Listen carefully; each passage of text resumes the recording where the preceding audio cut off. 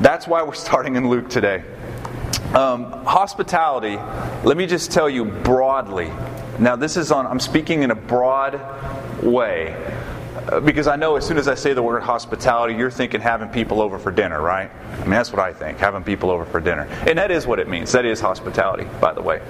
But it also means just welcoming others into your life, sharing your life with others. That is the broadest sense of the term as you look it up in the Bible. It just means to share our lives deeply with other people, okay? And that could be strangers, outsiders, foreigners. It could be family, it could be community, and it's tough. I mean, hospitality becomes very difficult to some of us. It does me. Right? Some of us, we have a harder time. Some of us, we have a difficult time sharing our lives with outsiders, people we don't know very well, right? So, a good example, I'll give you a big pet peeve of mine, since you asked what my biggest pet peeves were. Anytime I'm in like a conference setting or a class setting or a service of some kind or a clinic, inevitably the teacher, whether it's a professor, pastor, whatever, they'll get to this poignant thought, this big provocative thought that just occurred to them as they're teaching. And they'll stop and they'll say, you know what, let's all just split up into groups of 3 or 4 and discuss that point and how you feel about it. Man, I hate that worse than anything in the world. I mean, I'll probably never do that to you. Kevin might, but I probably will never do that to you, okay? Because I can't stand that. There's something about getting in little groups of 3 or 4 and sharing my heart with people I don't know. I'm just not all that excited about. You know what I'm saying? I'm thinking, man, you're teaching, I was learning, things were going good.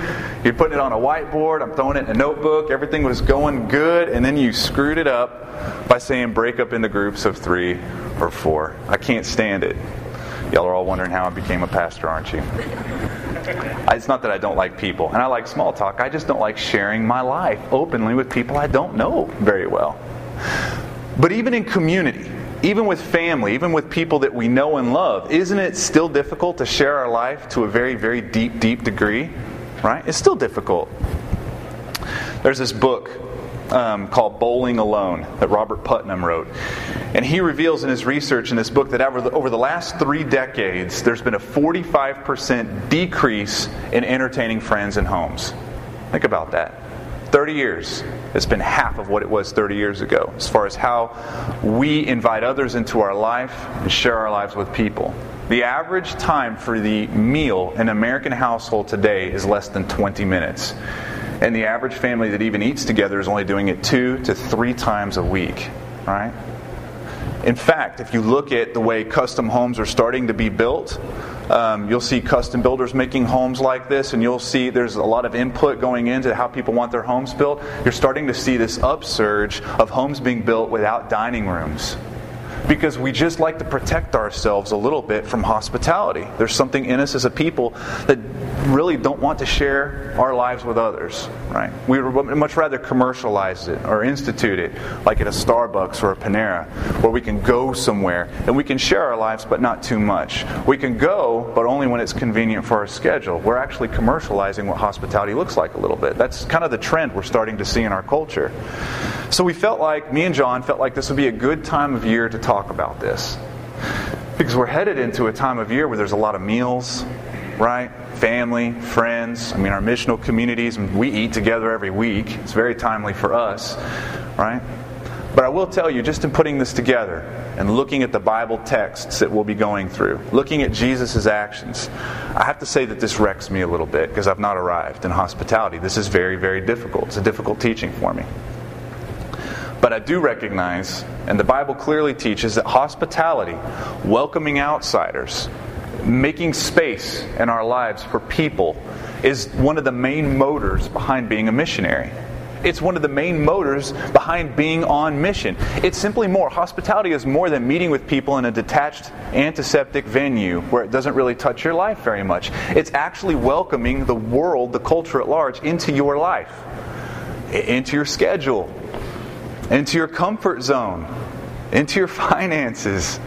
It's hard. It requires a very deep vulnerability, as we're going to see. This is what Tim Chester says about hospitality. This is the most useful and helpful definition I've been able to find. I'm getting this out of a book he wrote called A Meal with Jesus. It's a very good book. He says this: hospitality, and you want to hear these 5 points. Hospitality involves welcoming, creating space, listening, paying attention, and providing. Big thing. Let's say it again. Welcoming, creating space, listening, paying attention, and providing. He says that mission isn't something I can clock out from at the end of the day. The hospitality to which Jesus calls us can't be institutionalized in programs and in projects. Jesus challenges us to take mission home. Don't start a hospitality ministry in your church. Open your home. That's what he says. That's what I agree with. You know, my parents, they came to visit. Really, they came to visit the grandkids. They were obligated to visit us because we actually house and feed them. So whenever they're hanging out with us, we started talking about how things are going on in their universe. And my parents are retired and they live in Fort Worth. And they bought this nice house. It's a nice house enough to have a guest house. Okay, about 30, 40 yards off of the house is a guest house. And when they bought this property, they had the idea of, we're going to use that guest house for visiting pastors, traveling pastors, missionaries, family, friends, things like that. They're hosting people, right? It's a hospitality to them. In fact, they just had a family leave that had lived there for 6 months, an overseas missionary family. There was like a ton of them, a bunch of kids, and they lived there for 6 months, rent-free. It's just a gift to them, right? Well, they're gone. And my parents talked about resetting the house, getting it ready for the next family, the next pastor, or whatever. And they started talking about all the things they had to do to get the house caught up, and changing the carpet was one of them. And I said, why would you have to change the carpet? I was just there. It was like brand new carpet. It's great carpet. And my mom said, because there was a stain of grape juice about this big right in the middle of the living room. So the carpet's coming out. It looks horrible, right? That's hospitality, though, isn't it? I mean, she gets it a little bit. I mean, there's always going to be a grape juice stain, right? I mean, if it's not on your carpet, it's going to be in your schedule. Right. Because hospitality, it's always going to be at a very, very inconvenient time for you, isn't it? Right. I mean, that's why people don't buy pickup trucks, right? Because someone always has to move. And you're going to get called. That's how it works. Or it's going to be a grape juice stain in your comfort zone. We all have those too, right? I do. Or your checkbook, because hospitality costs money. It costs money to do it. It's always going to be something. The point I want you to get today, and the point we're going to be unpacking as this series goes on, is hospitality is got a deep cost to it. The price tag is rich to hospitality. But the gospel is God's hospitality to you and to me, and the cost on that, the price tag on that, was very rich. God is highly hospitable to you and me. God's hospitality to you and to me is to send Jesus, the God-man, to live a perfect life, to die a perfect death, to be resurrected, to go up, and to what? Make a place for us. To make a place for us, to make us welcome, to provide for us, to listen deeply, all the things that Chester said. That's what God is doing for you and me now. That is His hospitality to mankind. That's the main point. Paul talks about it a little bit. I'm going to run through this real fast. In fact, these aren't even going to be up on the screen. Paul says to contribute to the needs of the saints and to seek to show hospitality. That's in Romans. He's talking about the church. Look for ways to be hospitable to each other, he says. Seek to show hospitality. Look for ways. Jump in. Look for ways to welcome people. Make space. Listen. Pay attention. Provide. All of those things. And then Peter says, show hospitality to one another, church again, community, without grumbling. Right? Why would they have to say this? Why are they having to tell their readers to do this? To look intently for ways to be hospitable and to do it without grumbling. Because it's easy to not do it and it's easy to grumble. And we need to be reminded, right? Because there's always going to be grape juice. There's always going to be a stain and you're always going to want to grumble. I do. We're always going to want to grumble. It's difficult. Then the writer of Hebrews says this, do not neglect to show hospitality to strangers. We've all heard this verse. For thereby some have entertained angels totally unaware. Right? Showing hospitality to strangers. Now that's not community. That's not tight-knit family. That's people that aren't going to be here this morning. That's 84% of Knoxville. Right? At least. 84% of Knoxville. And we actually have some really, really good Polaroids of this happening in the Bible. Nehemiah is one of my favorite examples of all hospitality in the Bible. And we actually taught through this a few months ago. We taught through the entire book of Nehemiah. But we did get to the one place in Nehemiah where he was showing hospitality by giving up a salary that was due him, a governor's salary, which was a lot. Governors got paid back then, I guess. And he actually funded the meal for 150 of his laborers for 12 years. Every day. Every day he would feed 150 people for 12 years. Because he wanted them to be able to focus on the wall. Get the wall built. Get the wall built. Don't go get a second job. Get the wall built. So as he did this, we did the math a few months ago, roughly on what this could have cost today, right? Because there was wine mixed into the whole deal, and we just kind of looked at the way the food was. Give or take $1 million. Yes, you know it's rough math when you're giving or taking $1 million. Give or take $1 million is about $10 million for him to do that, to write a check and pay for everyone's food. That was expensive. You know what was even more expensive than that? Is every day him coming home from work, exhausted, walking the same 2.5 mile perimeter. I mean, he's a governor. He was a cupbearer for the king, and now he's this construction supervisor, Uber governor out of nowhere. And so he's exhausted at the end of that. You know he was, and people were trying to kill him. None of us have had hard days like that. People are trying to kill him. Kill him. So he goes home, he's tired, he's fatigued, emotionally he's ripped apart, opens the door, and you know what? He's thinking the same thing when he gets to the doorknob that you and I think whenever we get to the doorknob of our house or whenever we get in our car after a very difficult day. I want a bucket of wings, I want to watch a game, and I want to go to bed. You know what I'm saying? And the least amount of people in my life today, the better. That's what I'm thinking. I just want to be alone. He walks in the door, opens it up, 150 people there. Like magic every day. Hey, Nehemiah, I got some theological questions for you. Nehemiah, I got some complaints for you. I got a new joke I'm trying out. Whatever. I mean, just exhausting, stinky, loud people every day for 12 years. Now, what do you think was harder to do? Write the check for that or walk in your living room to do that every time? We took a poll in our missional community 2 weeks ago. Would it be easier for you to give away your money or give away your time to be on God's mission? We were split, not right down the middle, but we were split. We found out that more people would be much more willing to get rid of their money than they would be their time. Right? That's what we found out. The thing is it takes both. Our missional community is about to endeavor on a pretty big, thorough, requiring mission, as we're adopting a single mother and kids. As we do that, it's going to cost a lot of money and a lot of time, and none of it will be convenient for us. None of it will be. But that's what it takes to be on God's mission. We have another beautiful Polaroid, and that's in the picture of God being hospitable to a new nation. Right? So now in this case, you have Israel as a very, very young nation. God does something really cool as a host, frees this people that He desires and loves out of underneath the control of the worst slave master in the picture of Egypt. Egypt was a taskmaster over Israel.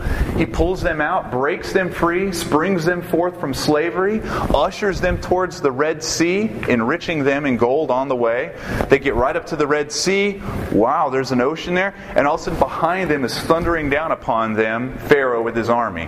Doesn't make God insecure though. He's totally secure. So He cracks open the Red Sea, helps His people ride on across, collapses the Red Sea right against that army again. They're on the other side, a brand new nation. That's when Israel started as a nation. A brand new nation, which is a beautiful picture to you and me of a new life, right? That's a baptismal picture for us. I'll say it that way. Yet they get to the other side, where God has what? Made a place for them? Listened intently to their cries? Paid attention? Provided? All of those things that we just read that Chester said. God did all of those things. And they said, we need food. Oh yeah. We were in such a hurry, we don't have any food. How are we going to feed this many people? God, totally not insecure, not intimidated, says, I'll just drop it from the sky. We'll just do that. How about manna? So manna starts coming from the sky every day, which is a light description of this in the Bible. What we do know is it had the nutritional value to keep a monstrous people alive for a long time. So this manna is dropping from the sky. They go out and pick it up. The thing about manna is you can't hoard a bunch, right? It actually goes bad that night. You can only pick enough that day to keep you and your family alive that day, which is also another picture for you and me that we don't live off of yesterday's revelation. We don't live off of yesterday's food from God, but we go afresh every day to God for His bread. All right, that's just a picture, a broad picture. But in this, they get this and they complain. Here you have this great host, God being incredibly hospitable, and you have a complaining guest. It's another picture. Now, this didn't cost Moses any money, and it didn't cost Moses any time, but emotionally, you could see it in the text. He's ready to tap out several times, right? Moses was God's ambassador to those people, and that's how they responded to the hospitality of God. We have a really, really, really good portrait of this, and this is where I had you turn in Luke 9. So look at Luke 9. This is the last passage I wanted to look at on this. This is the one that's going to do the lifting for us. Luke 9, it says, "On their return, the apostles told him all that they had done. And he took them and withdrew apart to a town called Bethsaida. When the crowds learned it, they followed him." And hear this. "And he welcomed them." Because that's what a good host does when he's being hospitable. "And he welcomed them. And he spoke to them of the kingdom of God and cured those who had need of healing."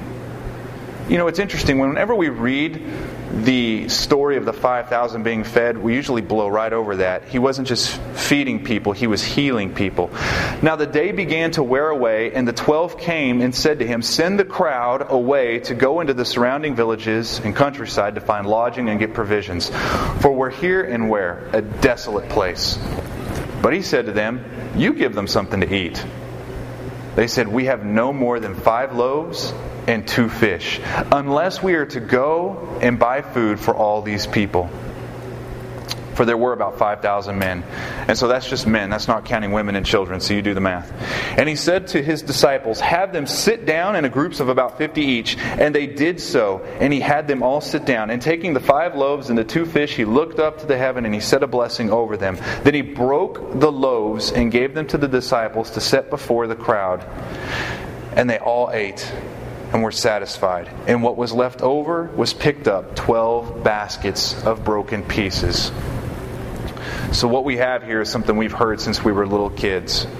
The feeding of the 5,000, right? Remember, hospitality involves welcoming, which he did, creating space, which he did, listening, paying attention, and providing. This is a beautiful picture of Jesus being hospitable to a drove of people, to a lot of people. So Luke, are you saying that we need to start cooking for strangers? I mean, is that what you're saying? We just need to start having people over? And that might be part of it, but I want you to think a lot bigger than that. Because we're a people and a culture that live in constant need. I mean constant need. We always have need. We always feel unsatisfied. We do. I mean, we're people with full bellies and empty souls. Needy, needy souls. These people that follow Jesus, they needed far more than just sandwiches and fish sticks or whatever. I mean, they needed more than just to be fed, understand? I mean, they could have just stayed at home and not followed him out there. They're not going to follow him all the way out to a desolate place just for food. What they needed was to be fed. I mean, really fed. I mean, to have that empty soul nurtured. To have that neediness met. To be provided for. And that inside, that part that can never really ever drink deep of satisfaction. That's what they needed. That's what they wanted. That's why they followed him. I don't know. They must have seen him do something or heard him say something or witnessed some miracle. Something must have happened where they said, that is what I need. That is starting to really meet that need. If what could happen for that person can happen for me. If what he said could be true for me. That is why they followed him out there. That's why that happened. Listen, people are constantly, today, in our culture, in our city, people are very, very unsatisfied, very empty, very, very needy. For you to be hospitable is way more than just feeding them food in your house. You have to get that down. When it comes to hospitality, it is far more than feeding people in your house. It is meeting those internal needs too. Making space, listening deeply, providing. It's all of those things. So think bigger. Think much bigger. Also, what I really like in this passage, and I don't know if any of y'all have ever seen this in this passage, this was a very, very key moment in Jesus' ministry where he was revealing who he was. Right? Every once in a while you'll see this where he jerks back the curtain and says, "Hey, this is who I am. This is who I am." And a lot of people, light bulbs would go on and they would see it. Oh my goodness, this is who Jesus really is. This is one of them. Right? You see, the people he was leading out there in the wilderness, the 5,000 people, they would have known that story we just rehearsed real fast in 60 seconds of Moses and the nation and the Exodus and the Red Sea. They would have known that so well. I mean, down to the last detail.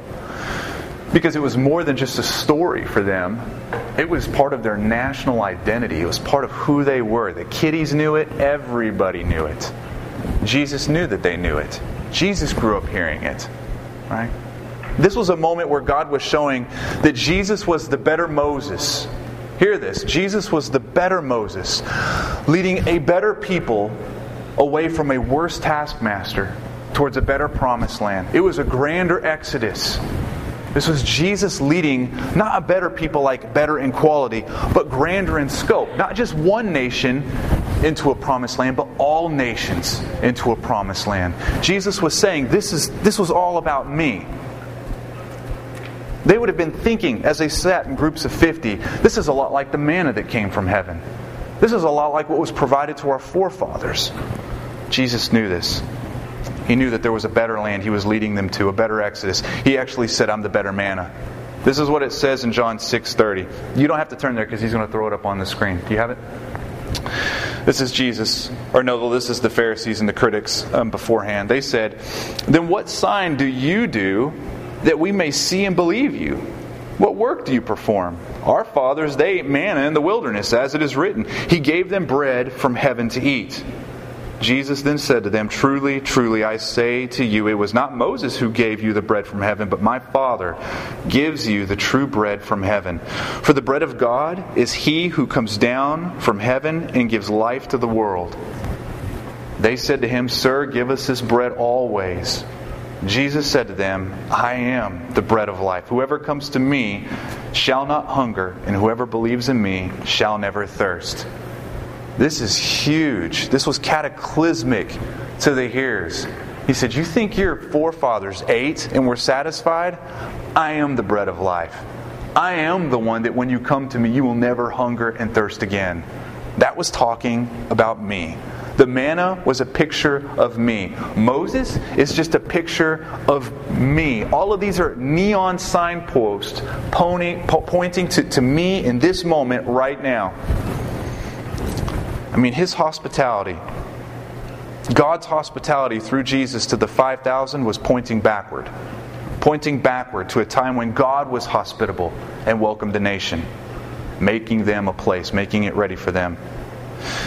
I'll tell you another unique thing about this passage is it was also pointing forward. Jesus was not always just pointing back to the hospitality that God showed in the wilderness. He was pointing forward as well. This is what it says in Isaiah 25. This is almost 800 years earlier, of course, but Isaiah, there you go. It says this, "On this mountain the Lord of hosts will make for all peoples a feast of rich food, a feast of well-aged wine, or of rich food full of marrow." That doesn't even sound good to me. I don't even know what that means. I guess it was good. "Of aged wine, well refined. And He will swallow up on this mountain that covering that is cast over all peoples." And he's vague there, but we all know what he's talking about. That covering, the veil that is spread over all nations. He will swallow up death forever. And the Lord God will wipe away tears from all faces. And the reproach of His people He will take away from all the earth. For the Lord has spoken. It will be said on that day, "Behold, this is our God. We have waited for Him, that He might save us. This is the Lord. We have waited on Him. Let us be glad and rejoice in His salvation." And in other parts of the Bible, it talks about this banquet being laid open for us. Listen, there's going to be a better feast coming. There's going to be a better feast coming. And it's not in a wilderness like it was with Israel. And it's not going to be in a desolate place like it was with the 5,000. It's going to be sitting across the table with the King of Kings. God is saying, through this moment in front of the 5,000, I am providing for you. But there's going to come a time where I'm going to deeply provide for you. I've made space for you and welcomed you. But there's going to be a place and a time where you're not going to have anything to worry about. No pain, no tension, no tears, no death. Right? Listen, this is a part of the gospel we need to preach.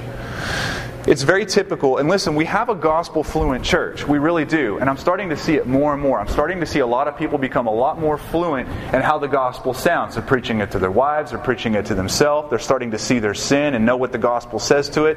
It's been exciting for me to see that. It's one of the things that you start to see in people that are growing in their gospel fluency is they will usually stop with the empty tomb. The bloody cross and the empty tomb are cornerstones to who we are as Christians. That's true.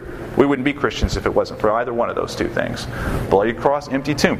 But Jesus rose again, went up to the right hand of our Father, and is what? Making a place for us. He's making... Why is that important? Why, Luke, why do you have to have all of that? I mean, that's just kind of understood, right? Whenever you're telling people in the community or we're talking to each other about it, it is understood. But listen, that is the part of the gospel that really gives hope. Think about it. I mean, it just buries hope in the heart of people. I mean, it's great news that Jesus saved us from our sin and death. It is great news. When I found out what it really meant to be justified before the eyes of God, and that His Holy Spirit would come and sanctify me, I mean, that is good news. But let me tell you, there will be a day. There will be a day when you will not have depression any longer. I just want you to think about that for a second. Some of you are depressed. Think about waking up one morning and having no depression, no anxiety, no addictions, no sadness, no pain, no heartbreaks, none of this. It's gone. It's swallowed up. It's forever gone. Think about that. You know who need to hear that? There's a whole city out there that needs to hear that. That's part of the gospel. Man, it's good news. I mean, right now my back hurts. I'm preaching to you, my back hurts. It's not going to hurt. One day it won't hurt. I won't have contacts anymore. I won't have moles. You know what I'm saying? Y'all all have moles. Don't act like you don't. It's good news. In the meantime, before we get to that place, we have hospitality now. We have hospitality. We have mission to a world where grape juice and grumbling and retreat and pain and cost and sacrifice, it is all there, and it is all a picture of the cross. It is all a beautiful picture of the cross, which was deep sacrifice, which was deep pain. I'm going to explain that here in a minute. I want to talk real quick before we finish up. I want to hit the two big things, hospitality, what we see in the Bible, what it could really mean, how we can see it a little bit better. There's hospitality to a culture, like what the author of Hebrews was talking about, meeting strangers with hospitality, and then there's us meeting each other with hospitality. All right. So when we look at hospitality in mission, on God's mission, think of the picture of reconciling enemies together in order to make friends. That's actually what the word reconciliation means. It's nuancing the fact that enemies or strangers can become friends. Okay? So anytime you read that in the Bible, that's what it's nuancing. Think, and this is what the Jews would have understood, the kings of old, right? Whenever they had beefs with each other, one of the primary ways that they would get treaties made and peace satisfied is by sharing a meal together. By having a meal together. That's one of the things that they would do. Now, over a different bread, a broken bread, and over a different wine, spilt blood for us, we have a different king reconciling with us. This is really what communion's about, if you think about it, which we're going to talk about in a second. We have a different king looking across the table from us and saying, I'm going to make you a friend of mine. We are enemies, but we won't be here in a minute, because I'm going to rescue you. And the beautiful thing about it is you have nothing to do with it. You have nothing to do with it. There's no place where you can say, well, I mean, I'm a pretty good person, so I've earned your favor and grace, right? Now that we're sitting across the table from each other. He says, you have nothing to do with it. My grace is going to rescue you. I love you just because you're you. Not because of anything you've done, thought, or even conceived of. I love you because you're you. I'm giving you grace because it's you and I want to. You're sitting across from a king that since you were born, your sin and your sinner state has declared war against. And He's reconciling you over a meal. That meal is a broken body and a spilled blood. That's what that means. That's what the communion points to. So, on mission, when we dine, when we meet, when we share our lives, when we open up and welcome and make place and provide for the people of the culture, the people far from Christ, the people not even interested in Christ, the people still skeptical, the people kind of kicking tires on the whole thing. Whenever you do that, as an ambassador of God, as you show hospitality, you're echoing the gospel. You're echoing that. I'm meeting with you, I'm sharing my time and my schedule with you, all in an attempt to show you what God has done with me. He shared His life with me. Listen, whenever you fail to do this, whenever you fail to be hospitable, share your life, your schedule, your finances, whenever you fail to do that, you might be preaching a gospel that is not altogether very beautiful. And you might be painting a picture of God that is not altogether very correct. That's how important this is. This is why in the Bible, if you look, elders, pastors, look in Timothy and Titus, you couldn't even be a pastor unless you were hospitable. That'd take you right out. You couldn't even be a pastor of a church, an elder, a leader of any kind, if you were not hospitable.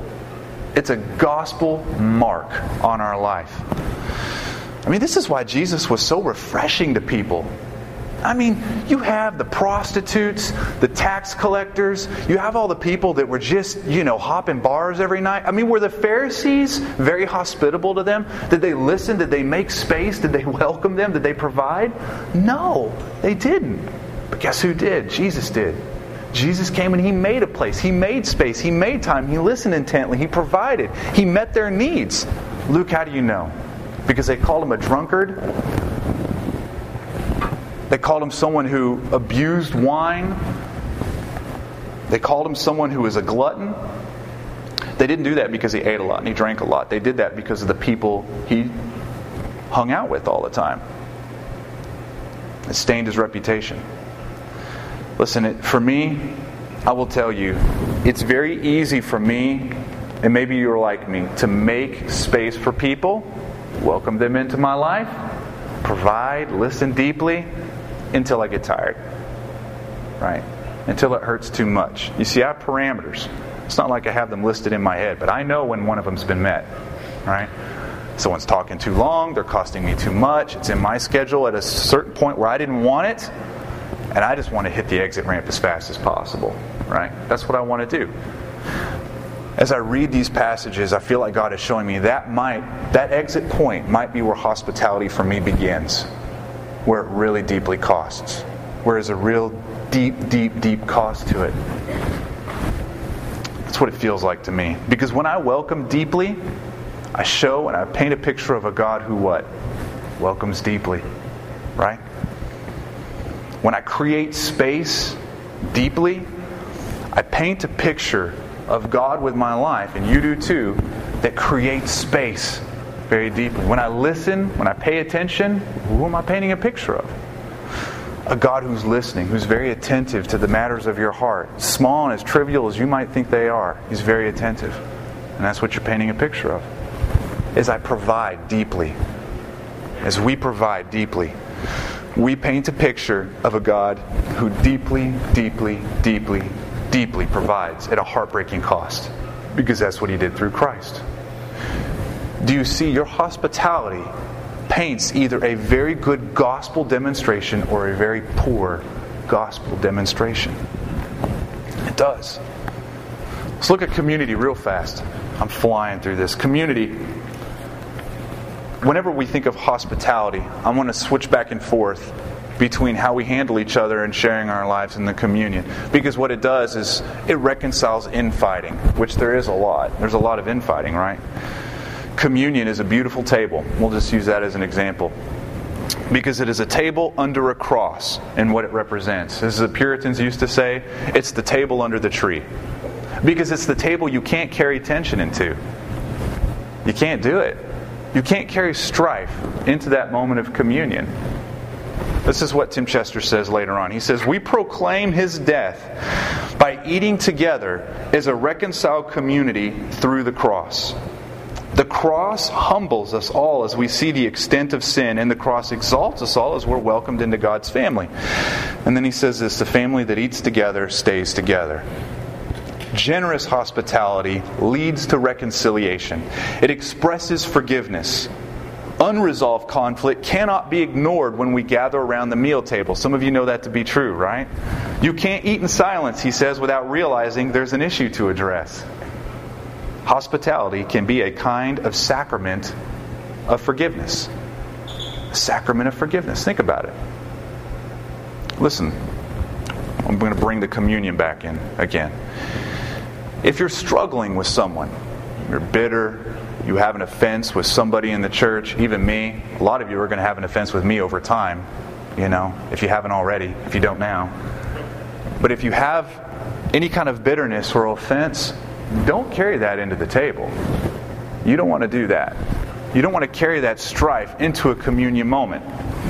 Don't eat something that represents forgiveness if you're not levying forgiveness towards somebody else, right? Don't eat something that represents grace visiting outsiders if you're not able to extend grace to someone who's outside you. That's the picture of communion. Don't do it. Luke, are you saying I can't take communion today? I'm saying you can take it all day long.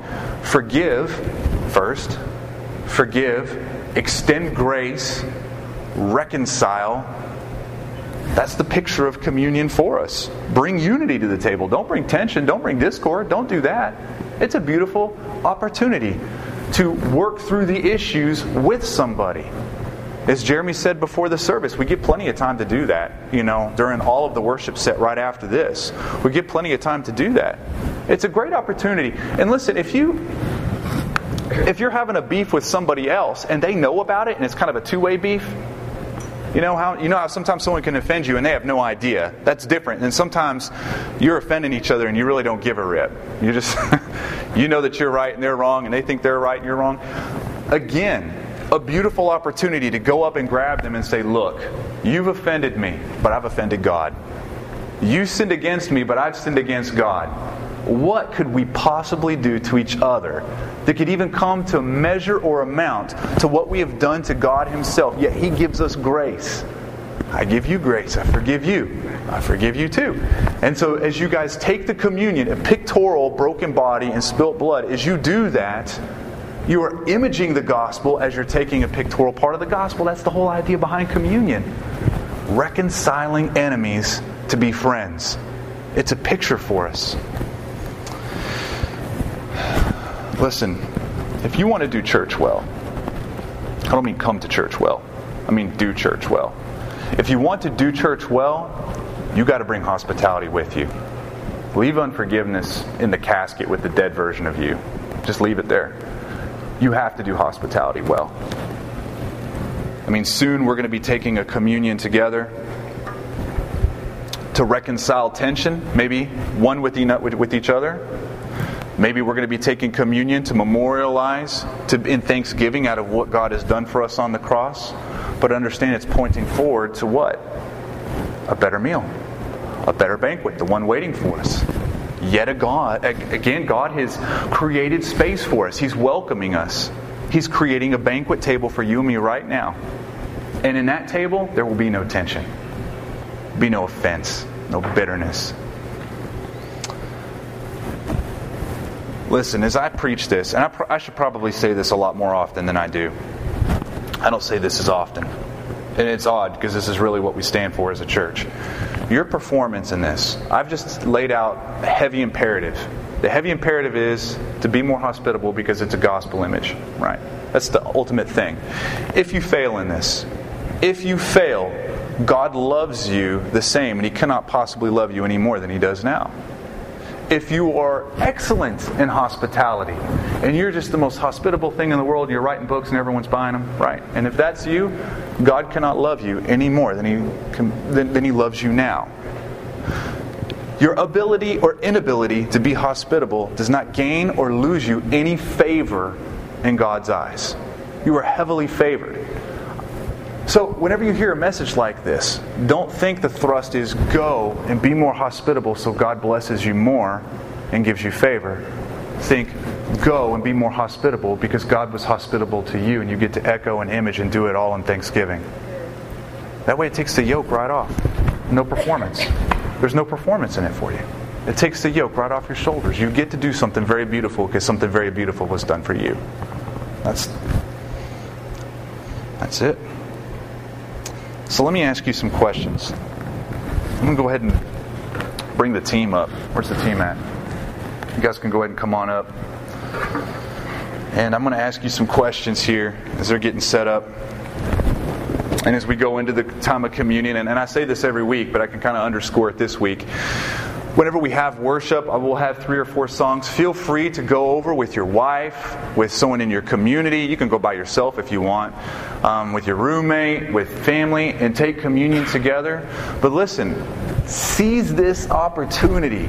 If there's someone you're in strife with, seize this opportunity to get right, to forgive. So you're not just taking a gospel and it just doesn't mean anything. That's very pharisaical.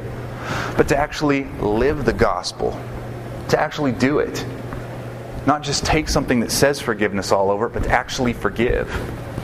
It's a beautiful opportunity to do that. So let me ask you some questions that you can carry into this time of wrestling with God. Are you preaching, and I'm asking myself this too, are we preaching God's hospitality to mankind, yet our lives aren't very hospitable to match what we're preaching? Think about that. Think about it carefully before you answer too. It's easy to preach how good God is and how sacrificial and how much He made space and provides for. It's easy to preach that because it's such good news. But are we living it? Or is our demonstration going in an opposite direction of our proclamation? Are you preaching one thing and then living another as regards hospitality? Why are you doing that? What is it that's gripping you so much? Is it the cost? Is it the time? Is it the emotions? All of those are understandable. I suffer from all 3, right? All of those are understandable. Which is it for you? Which has a grab of your heart that is keeping you from being more of a gospel image in your hospitality to each other and to the lost world? That I want you to think about. Also, how does your gospel message look ahead? Whenever you preach the gospel to your friends, your family, to each other, does it look ahead? Does it have a place where God has wiped away everything that sin has ever done?